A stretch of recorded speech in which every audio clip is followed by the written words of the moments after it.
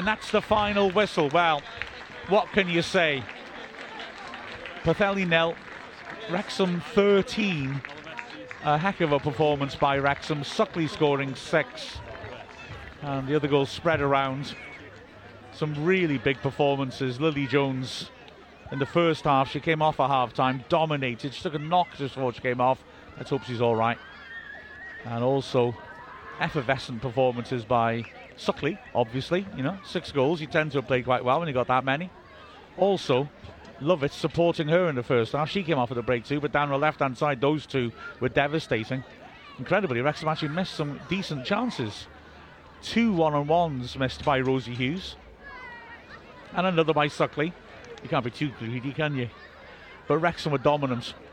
Played exceptionally well. And, well, it was a comfortable win in the end on a difficult pitch against gutsy opponents. And fair play to Pwllheli for standing up and trying to fight like that. But in the end, Wrexham just had too much. So Wrexham will be delighted and will go through to the next round.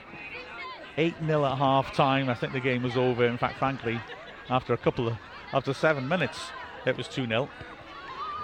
So, great stuff for Wrexham. With a final score, Pwllheli 0, Wrexham 13. I'm Mark Griffiths from Wrexham AFC, and see you next Sunday for more streaming action from the Wrexham women when we play TNS at the Rock.